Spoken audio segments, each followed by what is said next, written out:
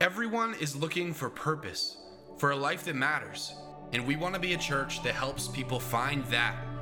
This is the Collective Church Podcast from a life-giving and vibrant new church right here in London, Ontario.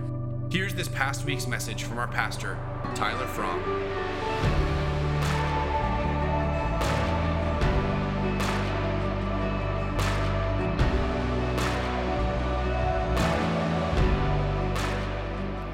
Well, good morning and welcome to Collective Church. My name is Tyler.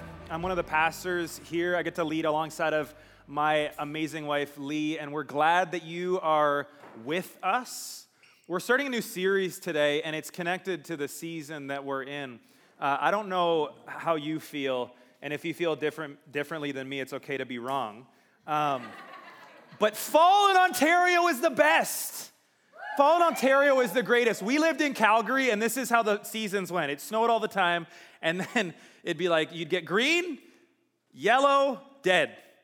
That was it. And it was like in a week's time. That was fall. Coming back here, and you go out and you see all the colors, and you can wear a sweatshirt in the evening. Like there's just something that's so beautiful. I was walking on Friday, and I could smell campfires because it's still warm enough to be outside, and also it's just beautiful. And we recognize that a season like this is also a shifting for many people. Whether you're going back to school or like Lee and I, you're sending your kids off to school, there's a shift that happens in the fall. And we want to understand that for many people that there also is a moment that you start to look at your life and go, do I want it to continue like this or do I want to make some changes? Typically people make changes in the fall and they make changes in the new year. And that's why we're doing a series called Real Community. We want to talk about community as a church. And the tagline for this series is the way of Jesus for life together. We talk about being apprentices to the way of Jesus. And Jesus has a way of living for us. And when it comes to community, he has a way for us to live in the context of community. And I want to spend some time over the next few weeks talking about that. It's funny, I was making this intro video this week, and I was searching for videos around community. And I was thinking, okay, community, what are some of the keywords I think of? And the one I thought of was connection. It's like, so I searched for videos with the keyword connection. And you know what most of the results were? Someone sitting at their computer, someone on their phone, someone plugged in somewhere. And it's so interesting because that's become our cultural narrative. Connection is, we think more about being connected online and having, is my Wi-Fi connection working? Do I have my 3, is it down to 1 bar in 3G or do I have LTE? Do I have a good connection?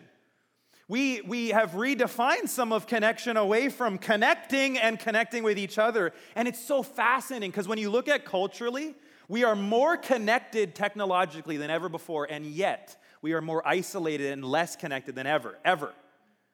All the stats that talk about the epidemic of loneliness, which if we go based on some other criteria, we're going, well, we're doing all the things that we're supposed to do. We're connected. I have so many friends, and I have all these followers, and they engage with me on social media, and yet we are lacking the relationships that actually bring us life. And for those of us that follow the way of Jesus, there is a better way. We represent something different because the other way is killing people. It's really harmful. And so it causes us to reflect, is this the way that we are designed to live? I'm not saying technology is bad. I am, however, saying it can never take the place of actual connection with each other. That it is a tool, it is not the end goal. And so for us to spend some time looking at that and to explore the way of Jesus for community and connection, because the reality is none of us were ever meant to live isolated lives. We were meant to do this together. And here's the thing that I want to just be upfront about as a church. Sometimes you can have series and people speak and they're like, so you should do that. And then you're like, Monday comes and you're like, that was nice, and you kind of forget. There's going to be really specific attachment to this whole series, and that is that we're launching our co-groups. Yeah, I'm pumped. This side, not as pumped. This side is like, this side's like, yes, co-groups. The other side's like, yeah, I guess. It's, You just need to get more coffee. It's okay. We still love you. But our co-groups are communities that meet through the week, that actually connect with each other. And don't just go through something to like go check the boxes and go, well, we did but to actually meaningfully connect with each other, to pray with each other and for each other, to stand with each other, to go, we are in this together, in this room, regardless of the best that we can do. There's something about sitting in someone's home around a table, being together that you go, this is what it meant to be. This is what it means to be in community. The gathering is important. The space in homes is significant. And so we're going to give opportunities to join co-groups, to take a tangible step toward meaningful connection. In fact, and don't pull your phone out and go to it right now. Well, if you're going to sign up, go for it. You can go to collectivechurch.ca/co-groups, and you can actually sign up for a co-group. We have a bunch that are amazing, filled with amazing people. And I'm gonna hit it in a future week, but one of my favorite things about the way that we do co-groups is it's not just one generation, it's all generations. We need to learn from each other. Our lives, I think, like if you see, I think Jeff and Jody are in the back corner, so you can see them. Yeah, let's do it. Yeah, round of applause for Jeff and Jody. They oversee and lead our prayer team, but for Lee and I, they're good friends of ours. Like my life is enriched.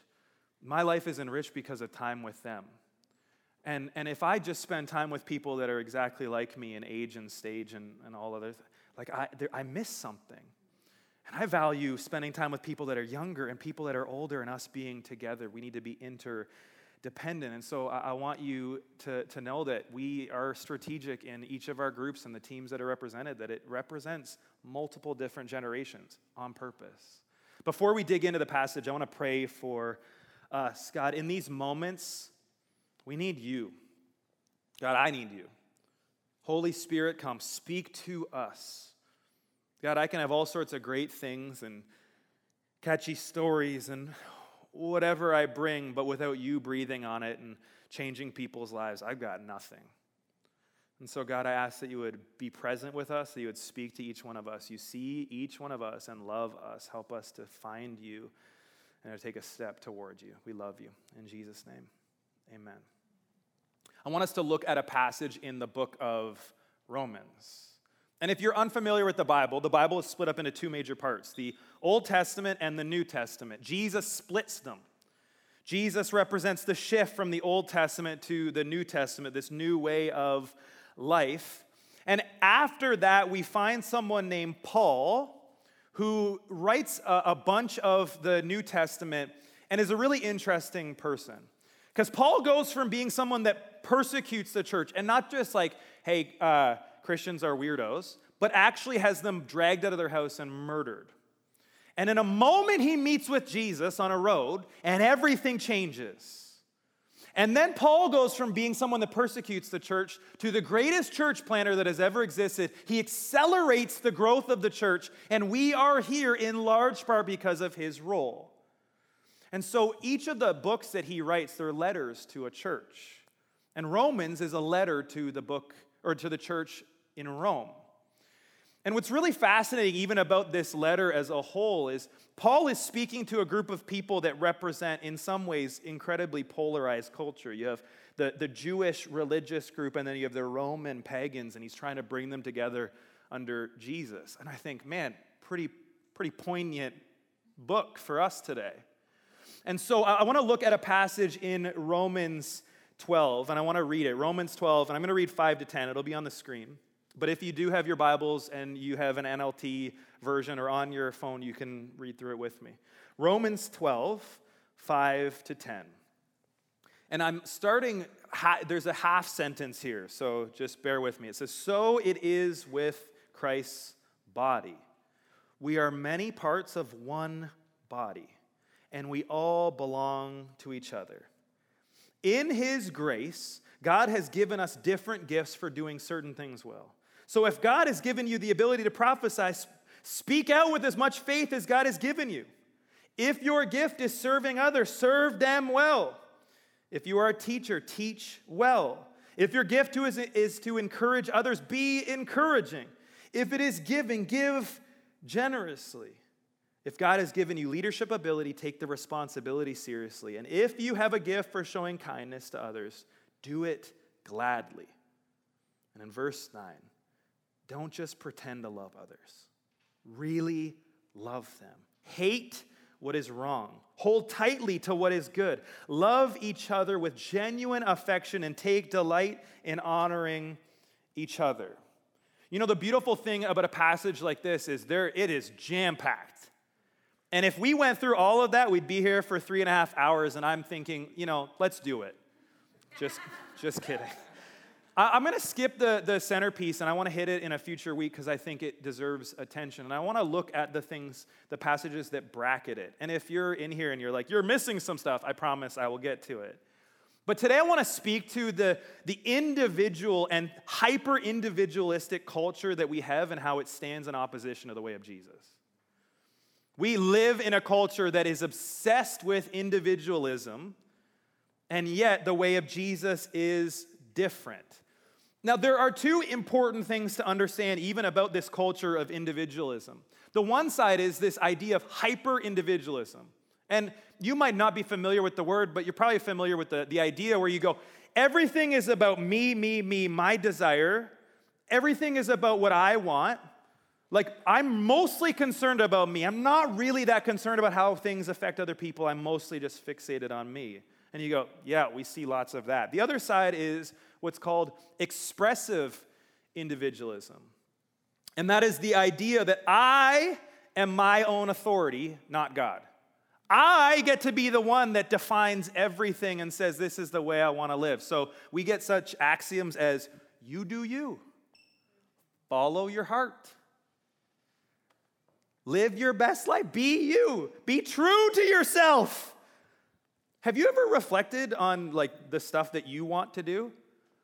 I'll be honest, the stuff that I naturally want to do isn't always stuff that's good. But if I'm the authority, I don't look at God and say, God, what do you want me to do? I go, I want to do this. So I'm just going to do whatever I feel like it. And so we have this idol of autonomy that we come to God and we go, God, you know what? I want you to bless my life, but I don't want to surrender to you. I kind of want to do it my own way.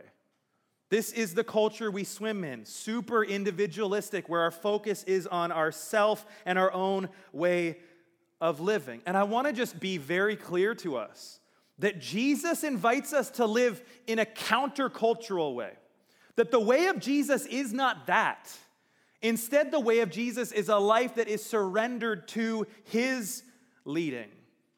Jesus' way of living in all areas of our life, especially the ones we go, not that, Jesus. I'm willing to give you this and this and this. This one's off. It's off limits. And Jesus goes, yeah, let's start there. Because we're surrendering to him for the rest of our life, our way of living and choosing to live his way of living. And Jesus' way of living is a community that is not divorced from actually being a community. It is not a fake community or a false community that instead just embraces individualism. Instead, the way of Jesus was always meant to be practiced together, communally. The church at its best was always functioning as one body, functioning together, going, we're in this together. And through history, in moments where the church actually got this, the church exploded and impacted people significantly. And it confronts a lie, because one of the lies is you go, I can follow Jesus. I'm not sure I want to be part of any kind of church. Maybe it's not this one, maybe it's any. I don't know that I want to do any kind of church. And I just want to let you know that's a lie.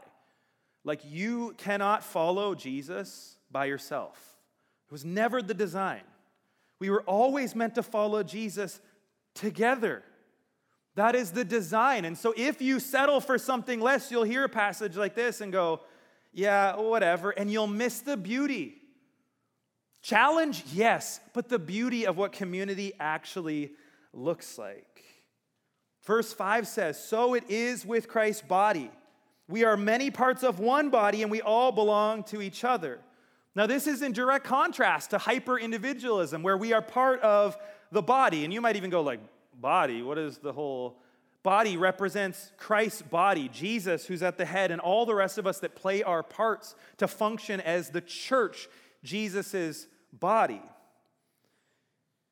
And it stands, again, directly in contrast to individualistic thinking where it's self-centered and self-focused. It's about me, me, me. We're part of something greater. We're part of what Jesus wants to do through his body. And Paul says we're many parts of one body, and we all belong to each other. We need each other. We're designed to work together.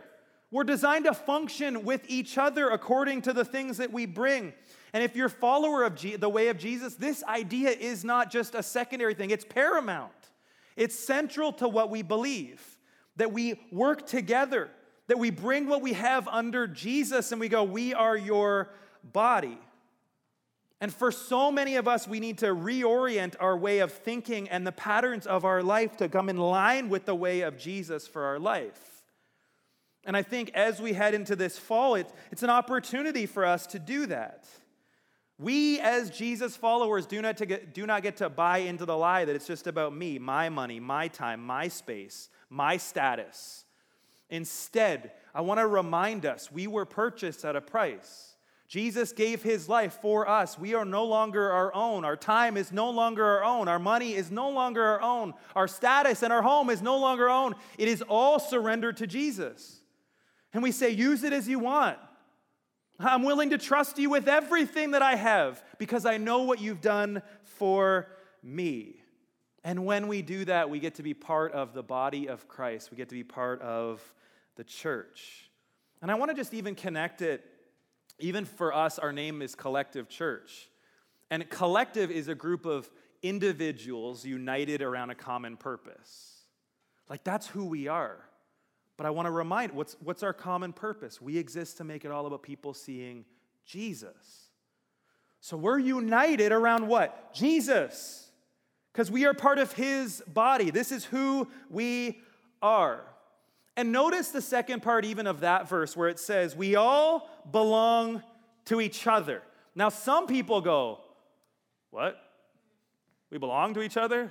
And there are some strange people that are like, that means you have to do anything I want whenever. That does not mean that.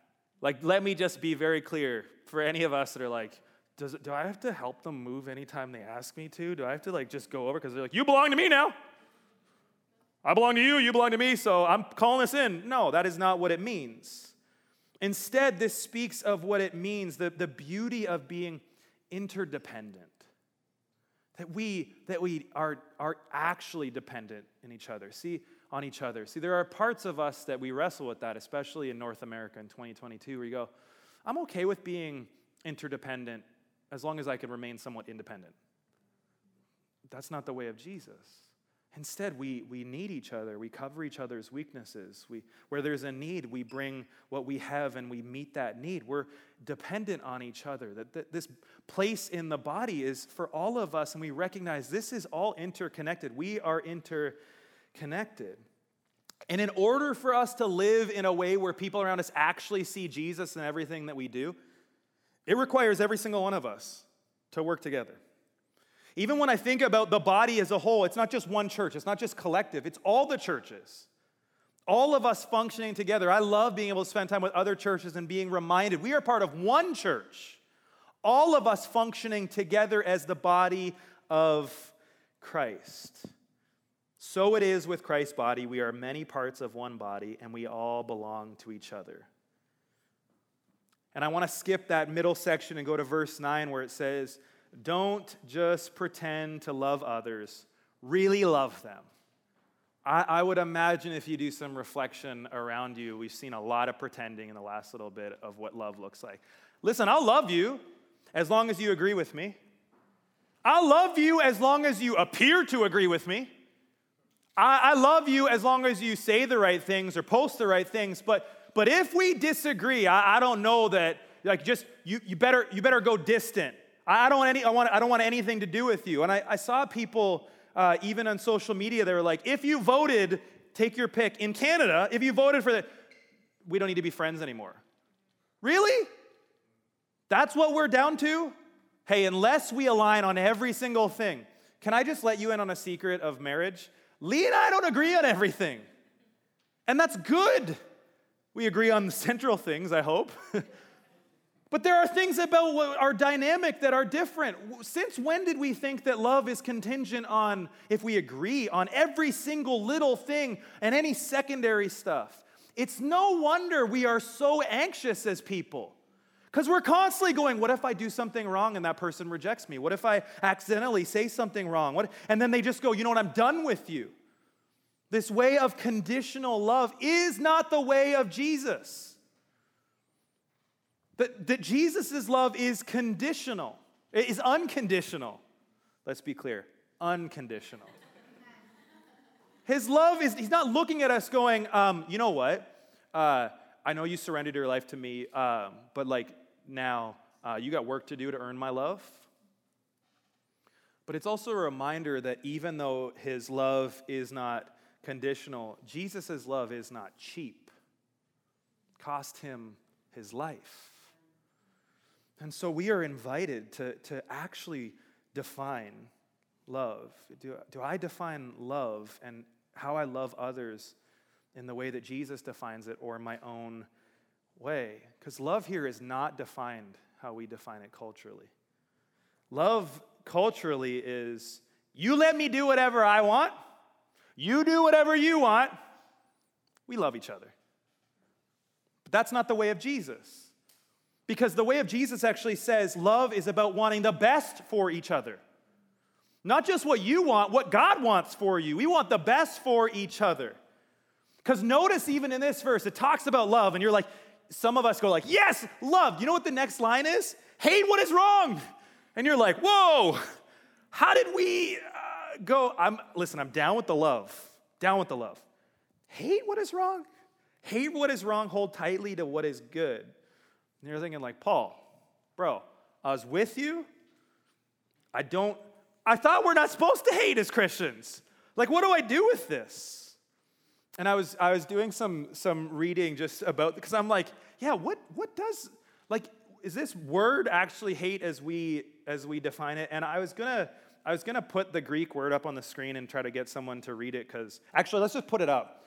I think it's in the slides, right? Yeah. It's not what you I had to watch a video, and then I was like, I even spelled it out phonetically. I'm like, nope. I might call it an insecurity, whatever. But what does that word mean? This word that this translation is saying is hate.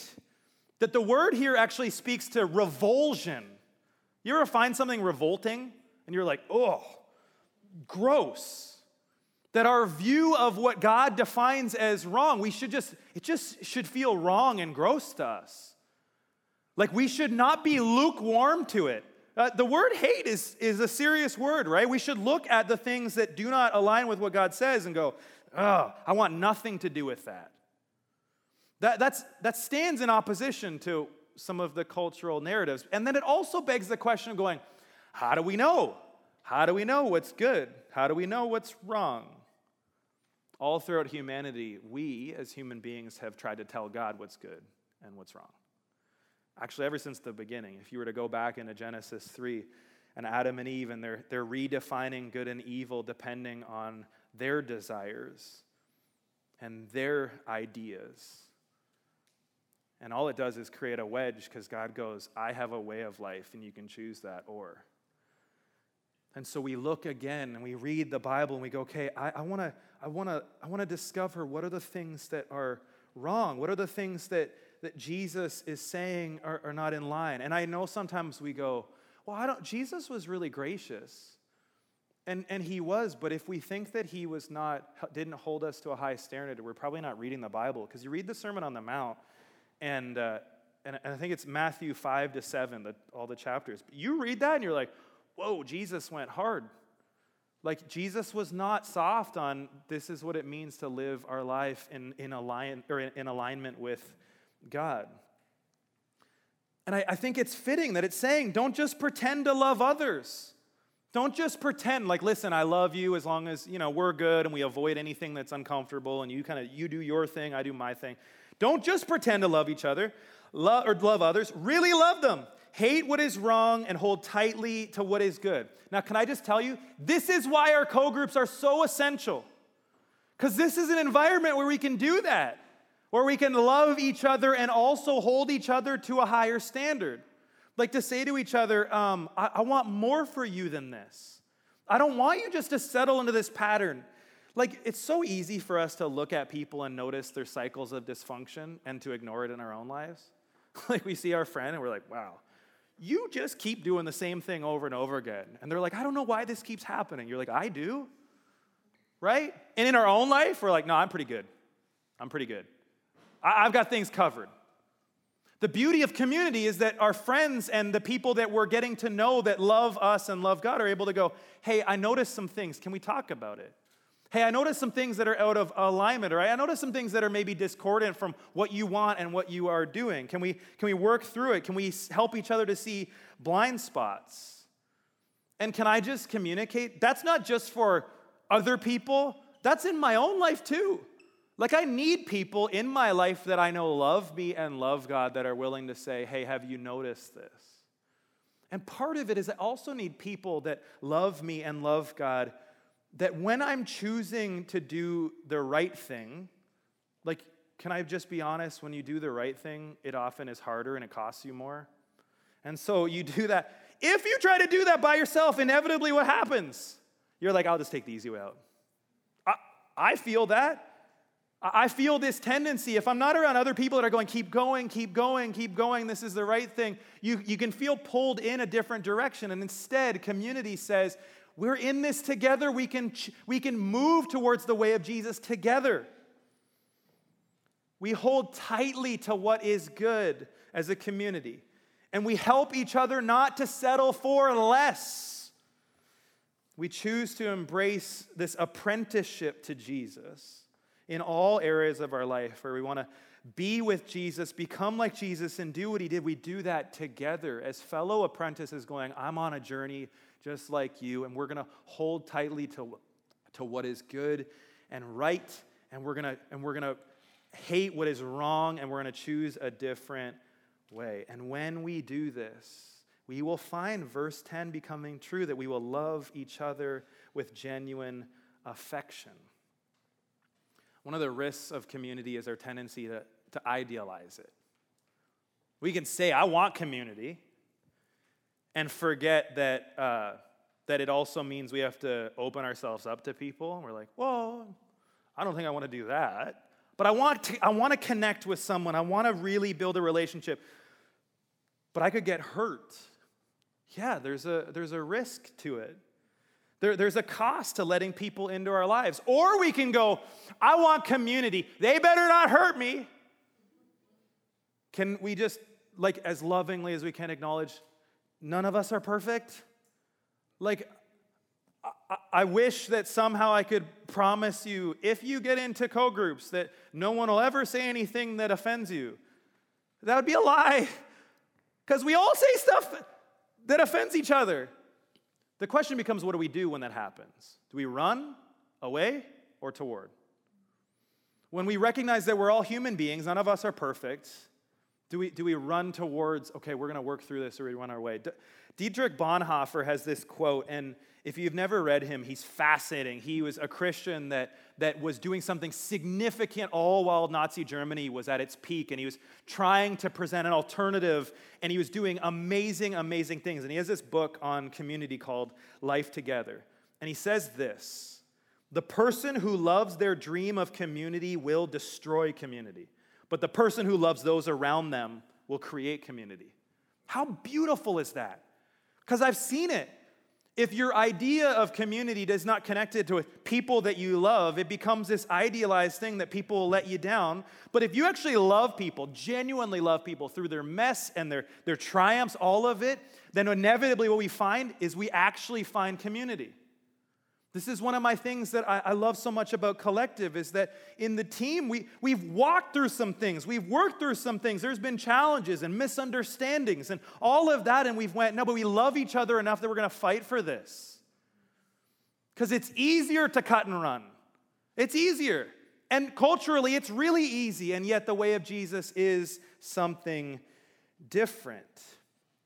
Verse 10, love each other with genuine affection and take delight in honoring each other.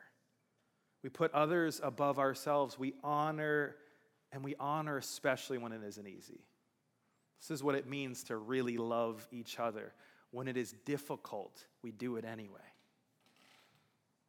And I think about that way of life, even what Paul is unpacking, and I think, imagine if we did that. Imagine the impact that would have for our communities as they started to go, this is different. This is something that I have not seen. We love each other relentlessly. We even love each other enough to lovingly confront each other, to challenge each other to grow. We serve each other. We honor each other. And, like Paul, we delight in all of it. All of it is a gift to us. You know, the early church had this, and as a result of it, they reached millions and millions of people. And you went from, like, this is fascinating to me, of the early church that went from being a persecuted minority to where there were so many people getting saved that the Roman government was like, we should maybe not persecute them because they're way more than us. Like, the percentage was enormous. Millions of people coming to faith because of ordinary people going, we are going to be different. We're going to communicate community differently. We're going to serve people differently. We're going to love people differently. There's a vow of stability that I read this summer that has stuck with me. There's this community called the Benedictine community of monks. And I don't know, anyone want to be a monk? Anyone going like, monk? Yes. Probably not. But there's been things about some of the history of the early, or of the church that I found really fascinating. And I stumbled on this vow of stability that these Benedictine monks gave. And I want you to just listen because I think there's some brilliant beauty in this. We vow to remain all our life with our local community. We live together, pray together, work together, relax together. We give up the temptation to move from place to place in search of an ideal situation. Ultimately, there is no escape from oneself, and the idea that things would be better someplace else is usually an illusion. And when interpersonal conflicts arise, we have a great incentive to work things out and restore peace. This means learning the practices of love, acknowledging one's own behavior, giving up one's preferences, and forgiving. Can you imagine a community like that? Like, even when I read it, I go, that line, it just stuck with me. I was going, this is so in opposition to our culture. We give up the temptation to move from place to place in search of an ideal situation. Like, there's so much of us that we're like, maybe it'll be different here. And they even say, you can't run from yourself.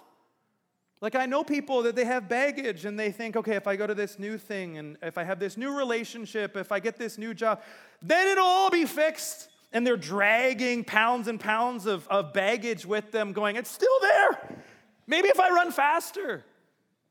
And instead, what we see even here is you go, we're going to commit to this. And it doesn't say, and if interpersonal conflicts arise, it says when. What are we going to choose? We're going to work things out and restore peace. And I love here, is as a dovetail to Paul talking about love, is that it talks about the practices of love here. And again, these are countercultural. Acknowledging one's own offensive behavior. Woo! Can you imagine how much we would have avoided over the last few years if we did that? If people were like, hey, I was offensive there. Shouldn't have posted that, shouldn't have said that. I'm sorry. Oh, like suddenly it went, wow. Or what about giving up one's preferences? Like the idea it's not about me. Imagine what would have happened. Imagine what would happen if we actually did that. We go, it's not about what I want. I'm actually willing to love each other enough to go, I want the best for other people. I do want to let you know, as I read this early in the summer, I was like, God, that's my commitment to Collective. That's my commitment. Come hell or high water, all the difficulty, all the challenges, I'm in. I'm staying. I want to end well. I want to think about the end, and I want to live in the kind of community that actually does this. I want to model it first. And recognizing like this vow is not one you should ever take lightly because it costs pretty much everything.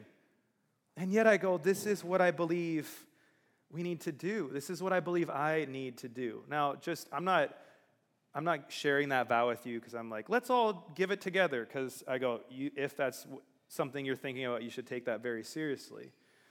But I would ask you to reflect.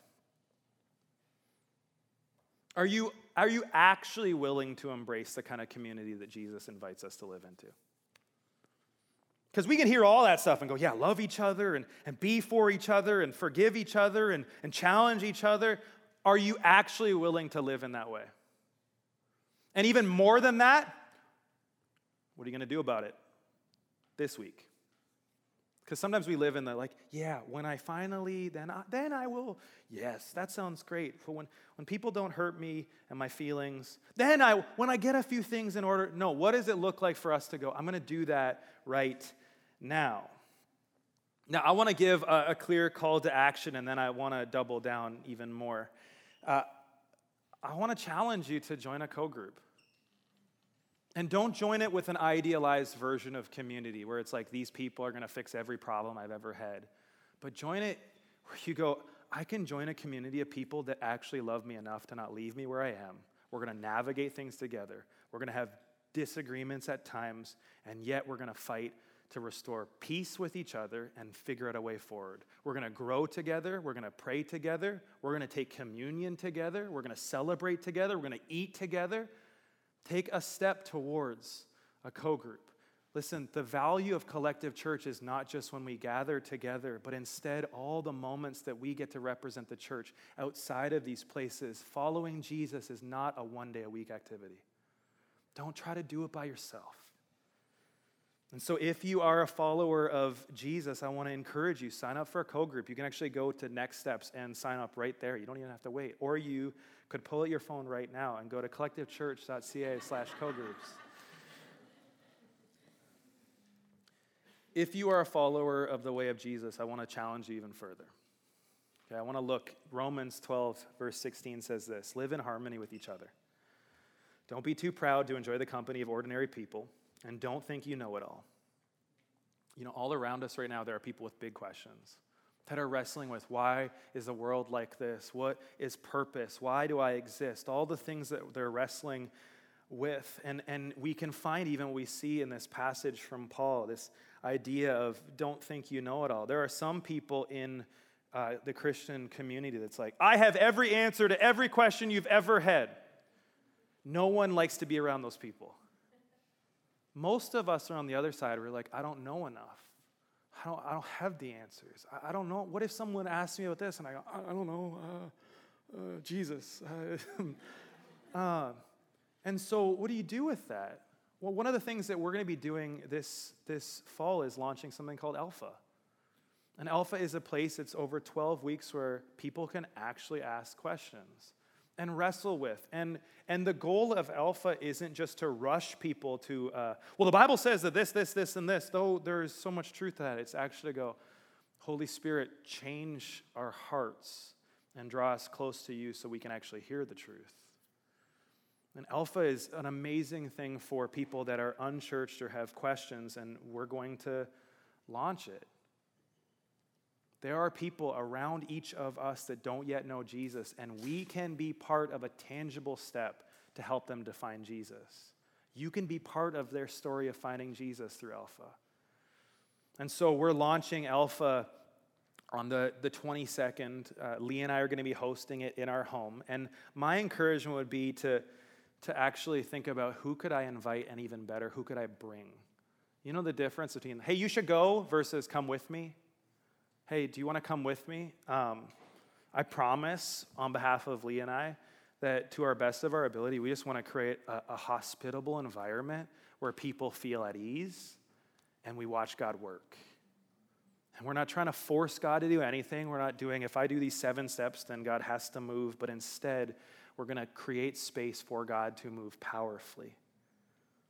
If your invite, if your bringing led to someone finding Jesus, wouldn't it be worth the risk? Here's the promise that Lee and I make before you. We'll never ask you to do something we're not doing first. That's why for us, we're going to open our home. We're going to have strangers in, and we're going to love them well, and we're going to watch what God does. And I want to encourage you to take a step and respond in that way, to think about who you could bring and who you could invite. I want you to imagine with me the stories that we could tell at the end of this first session, at the end of this first semester as Alpha, and the part that you could play in that. So I want to challenge you. I want to challenge you to join a co-group. I want to challenge you to think about who you can bring to Alpha. And I want to challenge you to even go back and this week read Romans 12, 5 to 10, and go, God, what in this have I settled for less? Where are you challenging me? Where are you confronting me? What are you asking me to do? As we launch our co-groups, we're going to have a bunch of co-groups, and we're going to leave them open because we're believing that people are going to join, not just in the short period of time, but over time, and we're going to be able to do significant things through this semester as a church, through this year as a church, and beyond. And we want you to be part of it. We want you to experience what we believe God is building at Collective. And so I know all the excuses. Like, I know all the things that we think. I have moments where you're like, well, my life is really busy. We have kids. Your kids need to see a life that is lived connected. Like, they need to know that they are part of something so much greater. It's not easy to follow Jesus. And they need to know I am not alone. I have family. And not just my blood family. I have people that are with me and for me, that love me, that are standing with me. Or maybe you're a student and you go, my schedule is really busy, and the inclination might be like, I'm going to flake out. Don't. You will not somehow magically establish patterns once you arrive, whatever that is. Finish school, then I'll connect with people. No. You won't do it. If you don't do it now, fight for that. Fight against the lie that says, I'm so busy. We're all busy. So we can stop saying it. We're all busy. We have lots going on. Is it important? We make time for things that are important. Can't follow Jesus by ourselves. I don't know what lie there might be that puts you where you're like, I'm not sure. You know what I would do? This is like the pastor move. Why don't you ask God about it? See what he says. I believe that this season for us as a church will be significant. Join a co-group and invite someone to Alpha, and let's see what God does. I want us to respond in worship. I'm going to pray, and then we're going to worship together. God, I am so grateful. I am so grateful that you invite us to build your church. I'm grateful that there are people around us that desperately need to know you. And you put them in our path so we could be part of it. God, give us the courage to take whatever next step we need to take. And whether this person, if we invite someone, whether it all works out perfectly like that story, or simply we just step into obedience knowing that you are at work in the lives of people, God, help us to do it. Help us to fight for community. Help us to fight for real connection. Help us to fight against the cultural lies of what community looks like, and instead to embrace your way of living. God, in every single way, shape us and form us together. And as we are human beings who are imperfect, God, give us grace for each other. Help us to confront the lies that we believe in community. Help us to pray for each other and fight for each other. God, I pray against any opposition that we might face. God, I pray that the opposition even would remind us that you are at work guiding us. God, I speak against the lies that we might believe and live into. God, have your way. Guide us closer. We fix our eyes on you, the author and perfecter of our faith. We look at you and we say, I want you. Change us. We need you. In Jesus' name, amen. If you'd like more information on Collective Church, find us on social media at This Is Collective Church, or reach us on our website, collectivechurch.ca. Thank you for listening, and we hope to see you Sunday.